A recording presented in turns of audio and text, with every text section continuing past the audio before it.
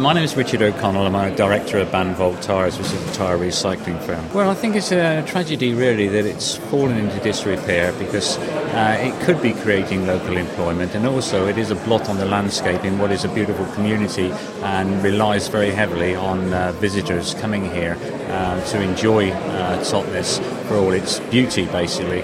And I think really it should be developed as fast as possible to enhance the area and also create employment. I think with the site itself, it is an unusual site, and there are aspects of it which can be help each part of the community.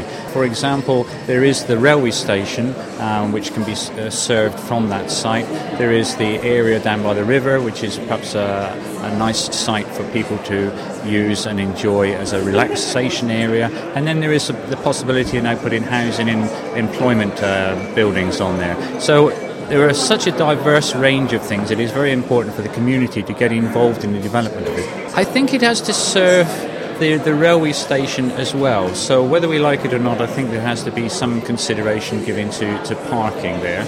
It also could serve as a meeting place for people who come in on trains and an information centre.